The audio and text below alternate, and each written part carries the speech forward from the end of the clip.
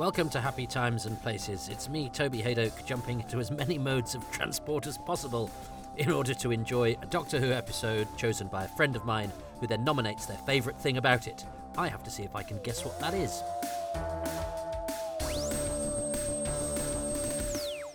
Hi there, this is Annie Wallace here. I play Sally Sinclair on Channel 4's Hollyoaks. So, when Toby asked me which story would I like to talk about, I had a big think, and I have chosen Planet of the Spiders. Well, it's dark. I'm not wearing sunglasses. I've got a full tank of petrol, and I've got a car, another car, a car that flies, a little helicopter thing, hovercraft boat, and a long journey to see if I can enjoy a story I've hitherto had a bit of a downer on. Like many Doctor Who that I discovered after reading the Target novel, you know, there was a big gulf between my expectations and, you know, the delivery. And I've rehabilitated a good number of stories, I think, in my mind. And some I thought were okay, like the Sea Devils, that the last time I watched it, I absolutely adored. But there are also stories that I thought were really quite poor. And I would say this and Planet of the Daleks, although I actually enjoyed Planet of the Daleks when we did it running through corridors, that book I wrote with Rob Shearman, when we came at it within the era and watched it in blocks. But I think because of the weight of expectation of what Planet of the Spiders has to do, and because of certain things that happen as the story goes on and the production, shall we say, frays around the edges, it's a story I will have to learn to love as we do this, if I can do it. And I have my lovely dog friend Bernard by my side. Maybe he will give me a new perspective. But let's try it. Annie Wallace is along for the ride, star of Hollyoaks, wonderful actress, lovely person, and I'm really grateful that Annie has lent her name, kudos, and time to this project. And I couldn't think of anyone better to help me learn to love a story that I know people who watched at the time are very fond of, but I do not have that because I'm much younger than those people. So let's see what happens in episode 2 of Planet of the Spiders in 3, 2, 1.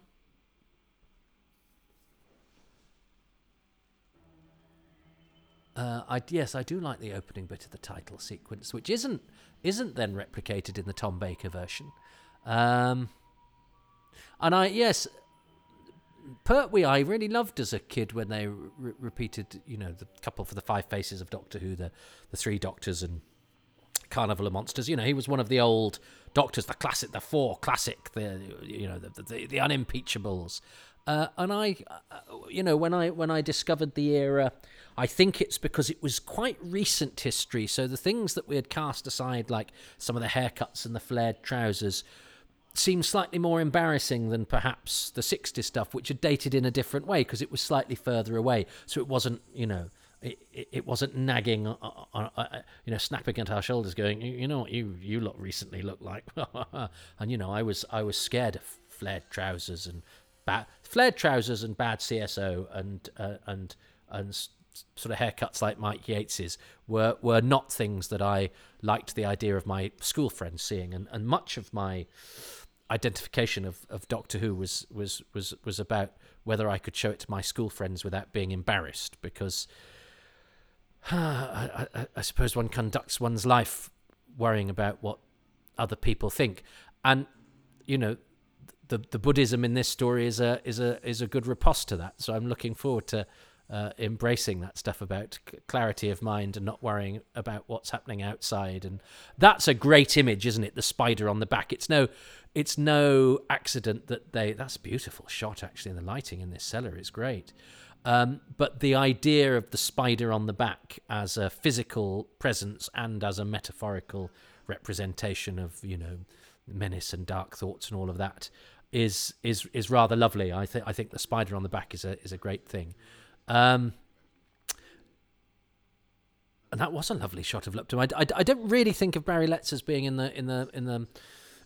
the top tier of Doctor Who directors. I think he is a bit too wedded to CSO. And Roland Warren, the costume designer, does like purples and blues, which is appropriate, seeing as for this story, because Metabilis has a lot of blue. But I wonder then, this is a different spider, the one that Professor Clegg saw in his mind, isn't it? It's got a sort of slightly transparent, bulbous taily bit. Was it because wasn't the thing was that they built a spider that was deemed to be too convincing, and it was sort of sent back, and Bernard Wilkie, the head of visual effects, also the visual effects designer of this, was kind of told, yeah, you've done too good a job. But I remember there being an article in Doctor Who magazine, which was Matt Irvin with Boris the Spider, and Boris the Spider was a thing. So this was one of the stories where the visual effects themselves had their own sort of little sub story, and it was a way into some of the behind the scenes chaps. And I remember that article in Doctor Who magazine of Matt Irvin, who's always been a great. He's the sort of spokesperson for the visual effects department of the BBC. He would be on Swap Shop and kids television and things like that. He actually rang me at my home once when I'd written a letter to the BBC visual effects department. I'm sure that's a story I can tell on another occasion when it's actually a story that Matt has a credit on, maybe. Unless I run out of things to say during this, but I'm going to try my hardest not to. Although this is, yes, but of course this is the famous episode that is a series of car chases where we have to, we'll have to talk about how important, plot is.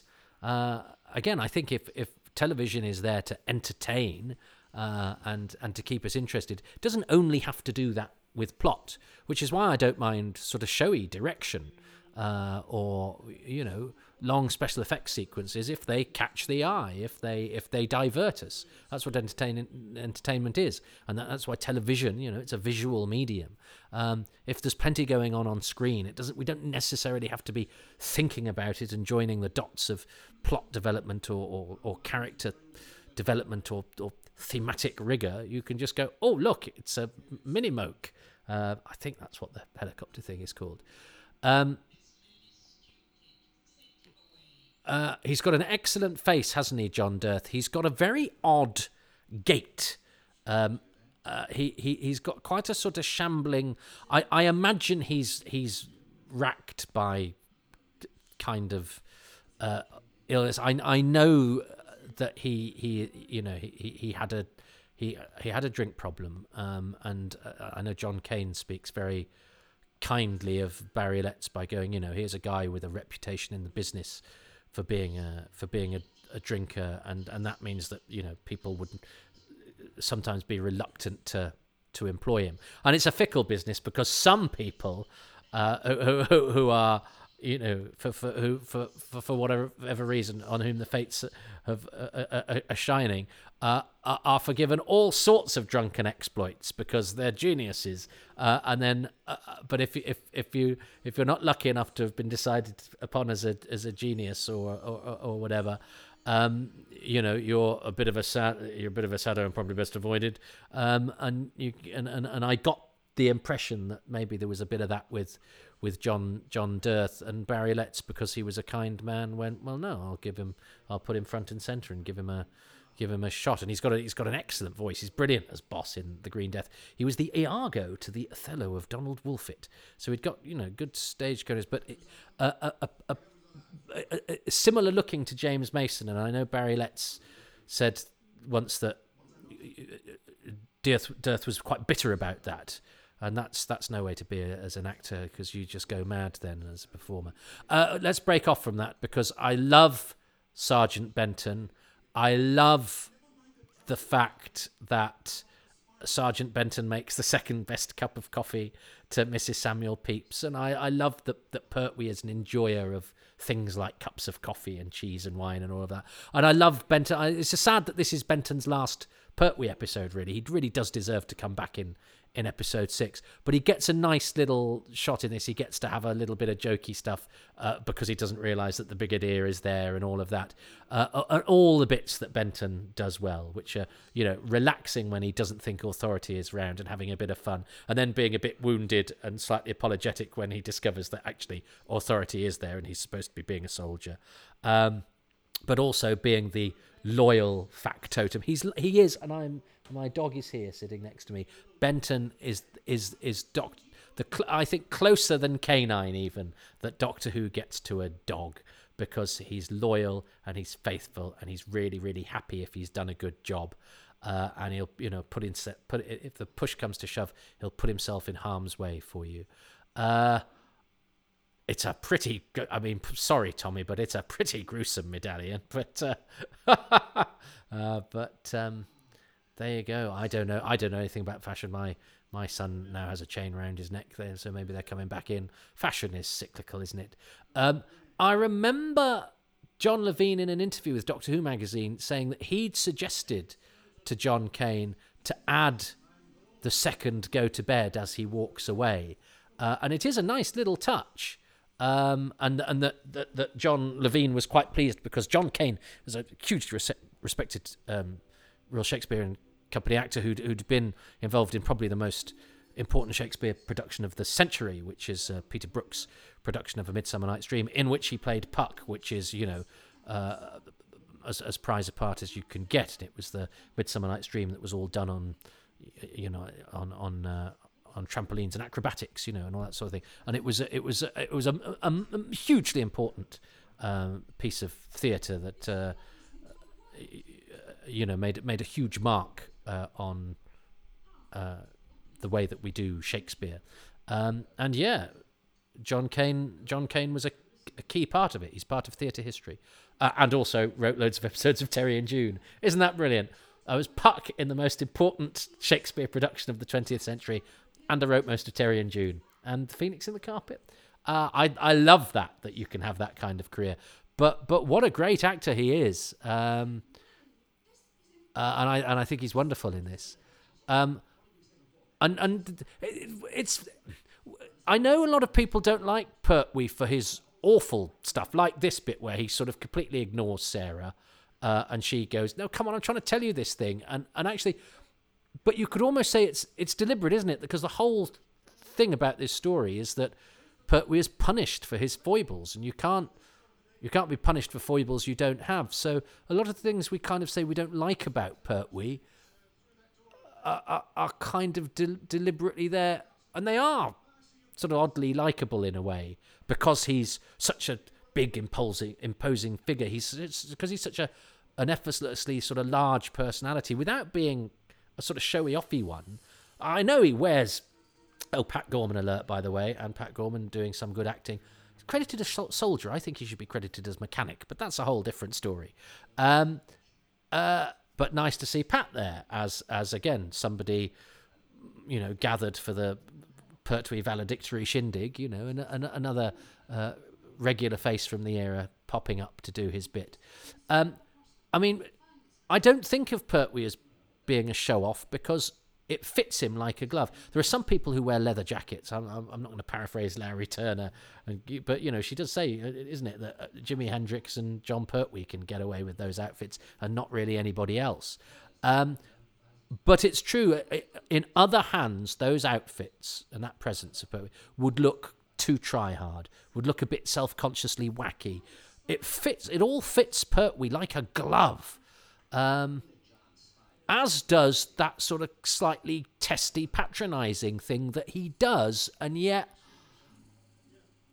I think he kind of gets away with it. I don't know why. Oh, I also like the way, by the way, that John Dirth looked for his unit pass when Pat Gorman asked him for him. He did it really sort of naturally, going, "Oh yeah, I've got it here somewhere," and then zapped him. I thought it was...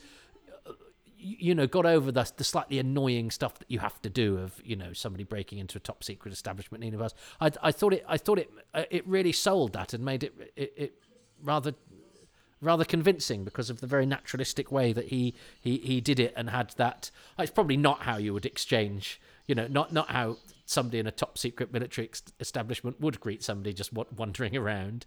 But I bought that whole interaction. I think that was very nicely done. I like Sarah's outfit. I love Sarah's outfit later. I love the red and white striped thing. But I like her outfit here. Isn't she? I love the joy that she has in everything. She's so good. She's so good on every level. And so beautiful. I actually rather like Lupton's tweed jacket. Is he the only Doctor Who villain in it? I've got a tweed jacket. That was given to me. It was somebody's granddad's. I'm the sort of person that if your granddad dies and he's got a jacket, instead of throwing it away or giving it to Oxfam, you offer it. You go, I think Toby might like that. So most of my clothes throughout my life have been inherited because I've never really had much money, and people have always taken pity on my wardrobe, but also known that I'll probably accept things that most other people wouldn't. I don't care.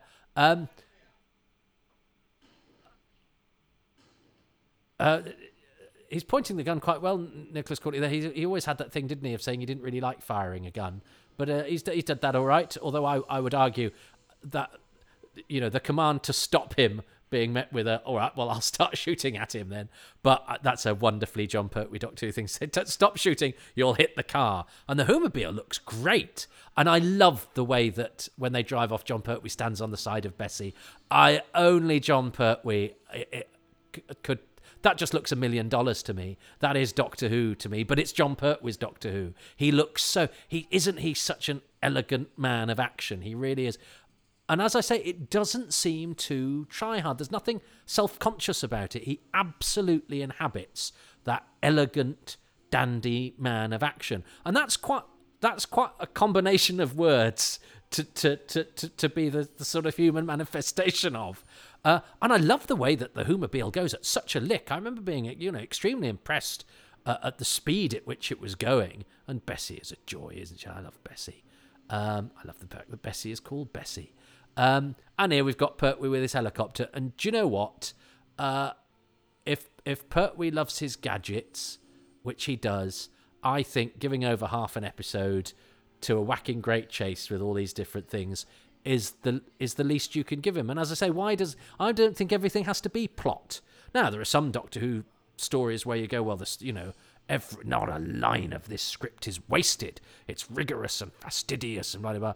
But I think it's also, James Bond has loads of car chases and action sequences. Now, Doctor Who could never do anything like that because, every shot is $1 million like that in a James Bond film. They're ingeniously done, aren't they? But this is the best you can do, on a children's tea time family TV show budget. And in that regard, this is kind of $1 million. We've got this brilliantly designed space car going at quite a lick, and Doctor Who in a mini helicopter, and now we've got a comedy policeman, Chubby Oates, who was quite a filthy comedian, I believe, very much of the old school. I probably wouldn't have really enjoyed much of what Chubby Oates did as a comic, but but that's okay. That's okay. I don't have a really filthy sense of humour, but anyone that gets up on stage and does what they do, it's not as easy as it looks. And he was highly regarded by a lot of the old school lot. I know that the last photograph of him alive, June Whitfield and Roy Hudd are both guffawing because he'd done a show in the daytime, I think, and then did he die on a park bench or did I make that up? I'm sure somebody he had a heart attack. I think he was done. He was only 63. I thought he was much older than that. But he was a stand-up comic. And the last picture is of June Whitfield and Roy Hudd guffawing, and then he went off and I think had a few drinks and I think keeled over on a park bench and was taken to hospital and died. But but having, hopefully with the laughter still ringing in his ears. And he did loads of, but he was also a flatmate of Kelvin Mackenzie and taught him to type. So much as I admire Chubby's contribution to the world of comedy, I wish he hadn't taught Kelvin Mackenzie to type, because I think the world might have been a better place. For listeners abroad, Kelvin Mackenzie was the editor-in-chief of the Sun newspaper. At the time, it was at its most egregious and is now quite a beastly and, I would say, slightly hypocritical public commentator. Anyway, let's not get into that. Chubby Oates, we all have our... Chubby Oates represents much... He's a terrible actor as well, but I think it kind of... I don't think it would work quite as well if he wasn't. He's definitely giving the sort of performance that a sort of day player of that time in sort of various sort of low budget movies or the odd episode of this and that might give, where there's a slight flatness behind the it's sort of slightly heightened and yet slightly flat. It doesn't have any grandiosity about it, but yet it kind of works. It kind of adds to the charm. And I'm not one of those people who's it's so bad it's good, because I think that's a little bit self-regarding sometimes. I like stuff that's good because it's good. I don't get any joy in patronising something. But I'll allow the sort of reverse alcohol, and the way that he cocks his hat is pure day player. Beautiful. Well done, Chubby. I found him thoroughly entertaining this time around. Good for you, Chubby. And the fact he's called Chubby Oates as well. You wouldn't get an actor called Chubby Oates these days. God bless you, Chubby. I hope he's having fun in the great... I don't feel very well. Well, wow, that's odd, because I've always sort of thought that was a bit that didn't quite work because it wasn't quite good enough. I'm thoroughly entertained by Chubby Oates this time round. But also I was, oh God, my skin crawled at the CSO that rendered the Whomobile. Again, I think we're in slightly remastered for DVD territory here. I think the tinkerers of the of the celluloid, it's not celluloid, is it? Whatever it is, the VT Warlocks have got their erasers out and perhaps made the fringing slightly less egregious. Can't do that with the haircuts though, can you, sweethearts? But also that it's obviously because of the lighting, I think, and the fact that it's on video when it's CSO'd. That's automatically a clash. Video laid onto film is oil and water, really. But also it's the lighting means it looks a slightly different colour too. He's got a very curious shambling gait, hasn't he? I think I started to talk about that. I think he's not. I don't think he's the healthiest of men at this stage, Dearth. And when you look at actors in things now, where every sod goes to the gym, and you can't even play a middle-aged dad without looking like you go 5 times a week lifting weights and being on the keto diet, which I've talked about that before. But he's just fallen over and they've kept it in. But he is the other end of the scale, where I don't think he could outrun a sloth, really, because he's not what you'd call the most athletic of quarries. Now, this is Michael Pinder, who's an actor that you might go, I've never seen him in anything before, because he's not an actor. It's Terry Walsh, in an excellent jumper. Of course, Terry Walsh is going to fall into something, and he's fallen into the water. But Michael Pinder, who's this guy here, who's just got zapped, he's not an actor. He's the guy that owned the boat or the hovercraft, and he gets a credit and a line. And I'm sure there's shenanigans going on there, because would he have been? I don't think he'd have been a member of Equity. And I don't think you normally, can we borrow a thing, yes, so long as I can be in it. I think, most of the time they'd be like, no, you're all right. We'll just, pay you the usual BBC usage fee and thank you very much. So, but anyway, Michael Pinder is the guy who owns the boat or the hovercraft or both, but plays Mr. Hopkins, who has one line and then gets zapped. So that's an interesting curio. A friend of mine has, I think, tracked him down. He's still around, so we must ask him. We must have a chat with Michael Pinder, the boatman, who, yes, is never in any other television programs as an actor because he's not an actor. He's the boat guy. Now, this stuff all looks good. And I remember, in the book, I remember the chapters of the book, the ending of each chapter of the book being really, really exciting, and I could sort of work out where the episodes ended. And this chase is quite a lengthy section and quite an exciting section in the book. I know a lot of people sort of go, well, they do all this chase, and then at the end he just disappears. But actually, it was like, we nearly got him, and then we didn't, rather than just that was a complete waste of time. So, I think I suppose it depends what you feel about this sort of thing. I have total sympathy with anybody that goes, it's nice seeing him so genuinely wet, though, isn't it? And that feels all real, Pertwee with the sort of crystals of water sticking to his mane and slightly blurring the camera.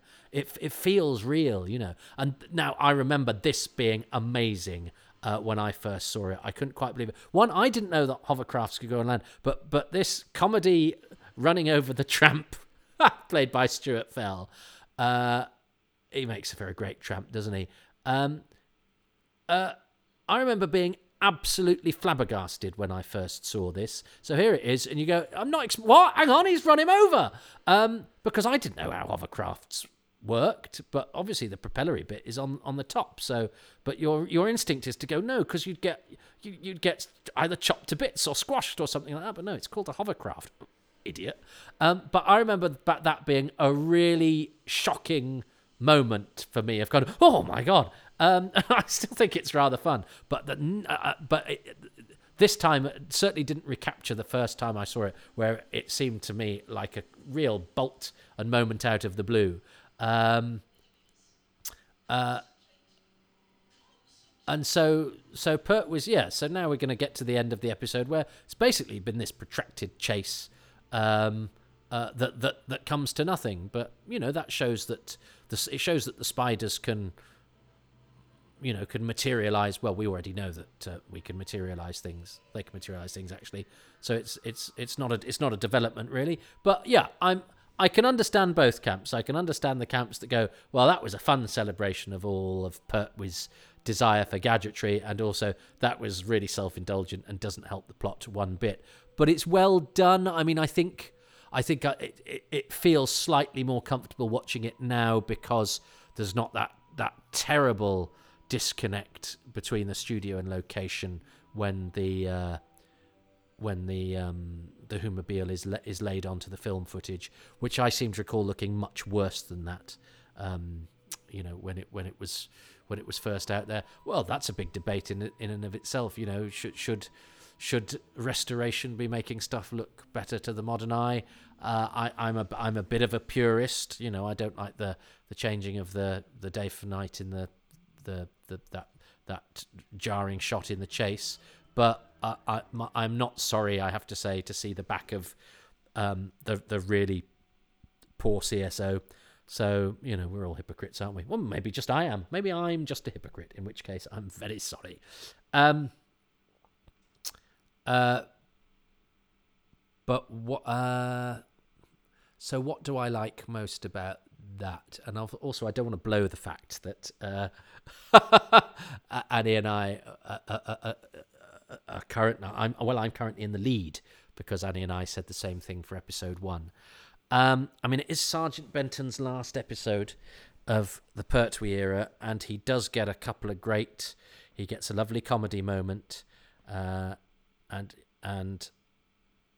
he's the one that warns the Doctor about Lupton, and he gets the sort of Cheshire Cat smiling about making the second finest cup of coffee next to Mrs. Samuel Pepys. I don't know why, but I love the fact it's Mrs. Sam. Of all the people to be your rival in the caffeinating stakes.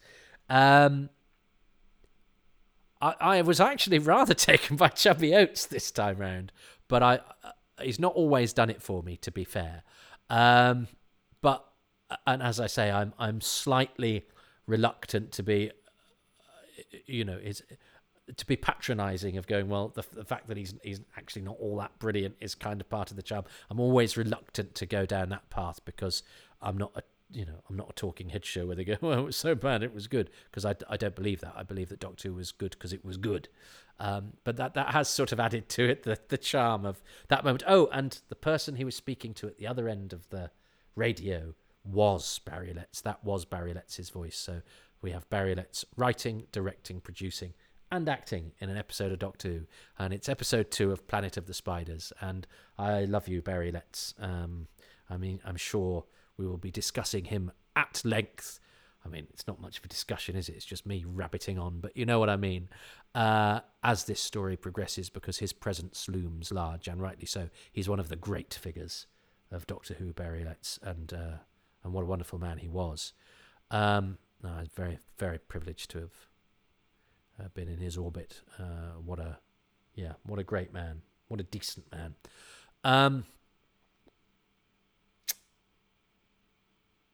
So, what is my favourite thing? I think it has to be the fact, and I've got a soft spot for Sergeant Benton, and I know John Levene is a divisive figure, and I know John has occasionally done and said things that make you go, John, what are you doing? But he's a complicated fellow. His heart is in the right place. But sometimes his brain takes him to other ones. But I love, I'm very fond of him.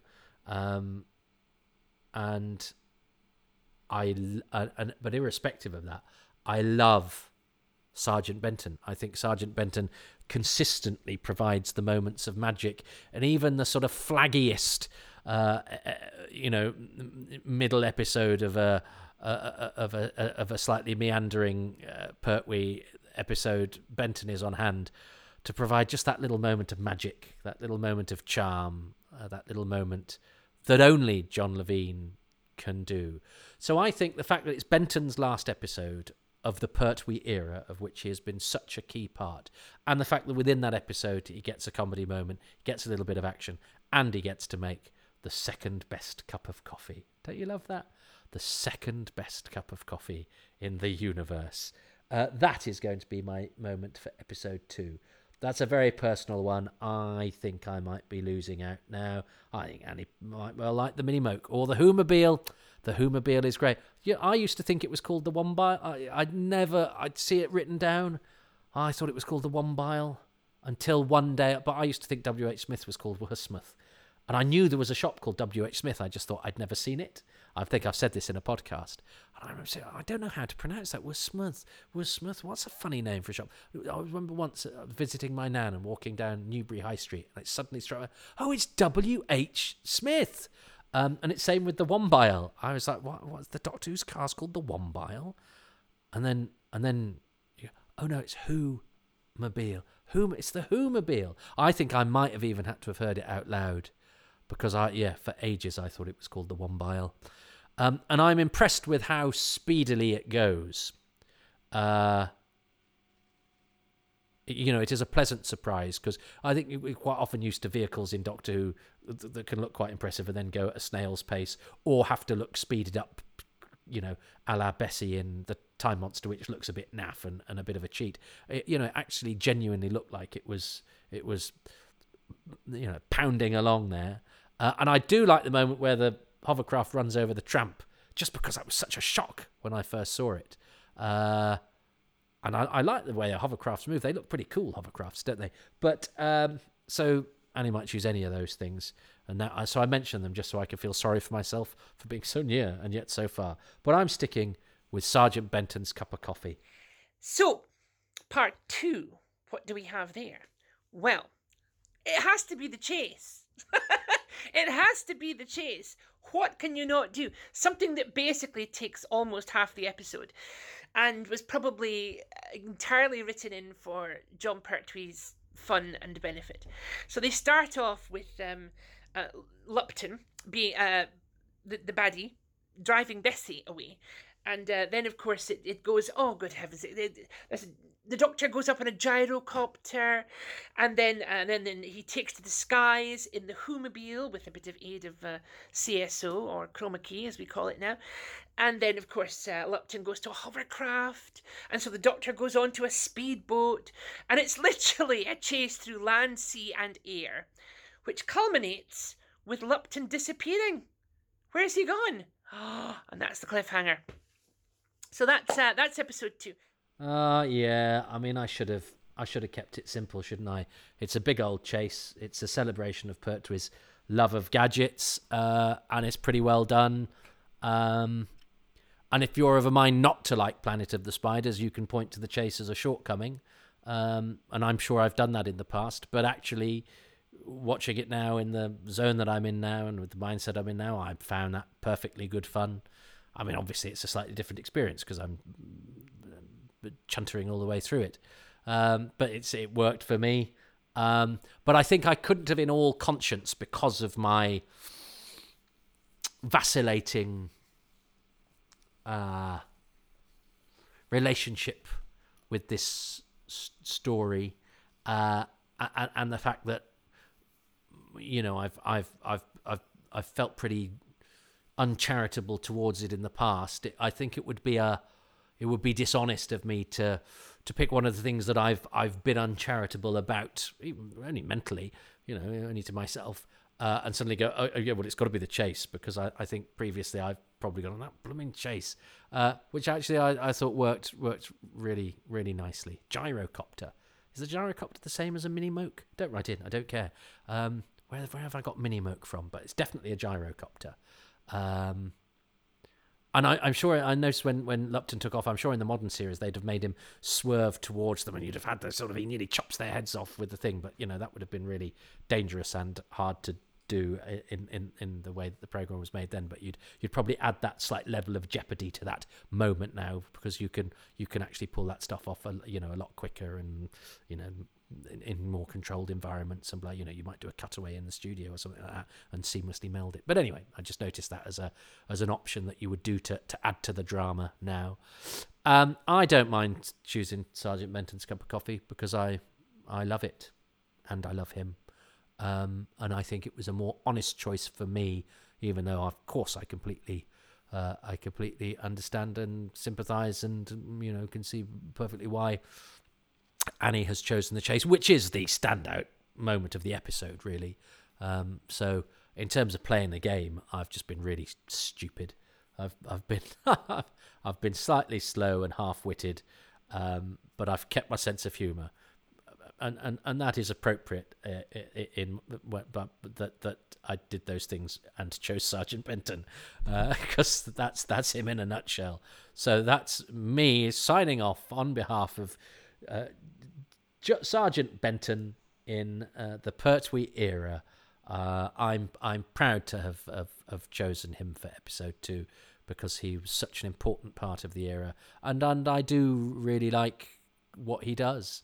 And he, a bit like Chubby, you know, he's not the best actor, John Levene, but as Benton, I think he is perfect. I think the fact that he is who he is, and the fact that the performance has the slight limitations that it has, actually informs the character in a way, and that there's an element of Benton and John Levene of somebody, you know, who's slightly in order, maybe feeling slightly out of their depth, trying their very hardest, and that's something that I think we always admire. I think it's quite a British thing of sort of somebody perhaps not having all of the equipment to do this thing, but giving it a damn good try anyway, and you emerge, I think, with with a bit of with your honor intact and a bit of admiration for doing that in a sort of plucky and likable way. So that's why I like Sergeant Benton. And again, I hope that doesn't feel too patronising, because I don't like that thing. You go, yeah, I like it because it's a bit naff. It's not that at all. It's more that I like it because it represents somebody, really giving it their all. And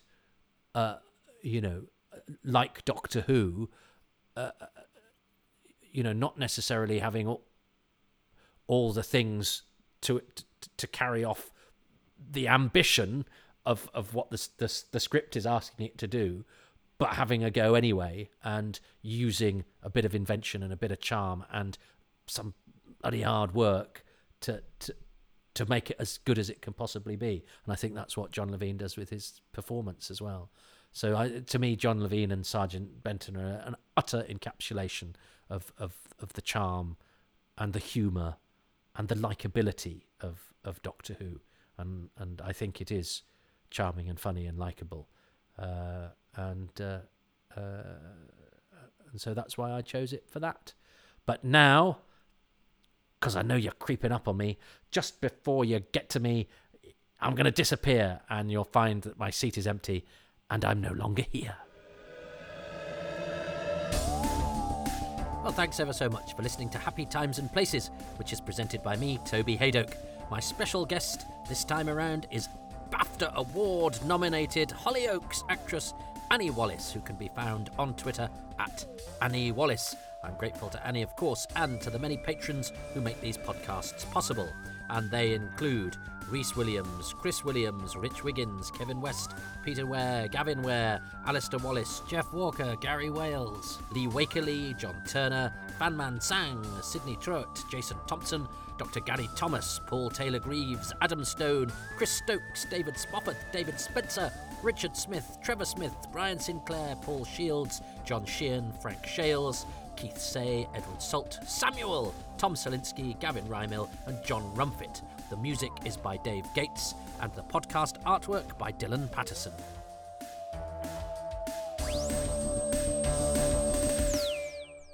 Would you like to be added to that list of names? Well, that's one of the bonuses of being a Patreon.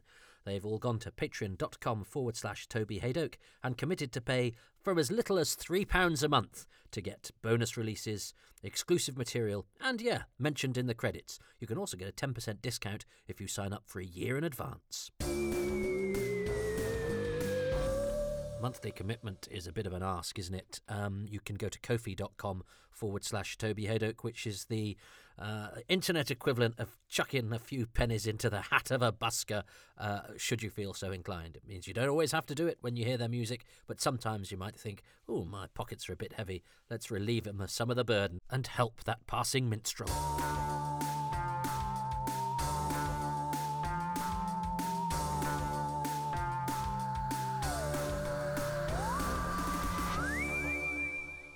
Don't know if I said, but he was called Arthur, really, Chubby Oates. He wasn't born chubby. Well, he might have been born chubby, and that's why he was then named Chubby. But he was christened Arthur.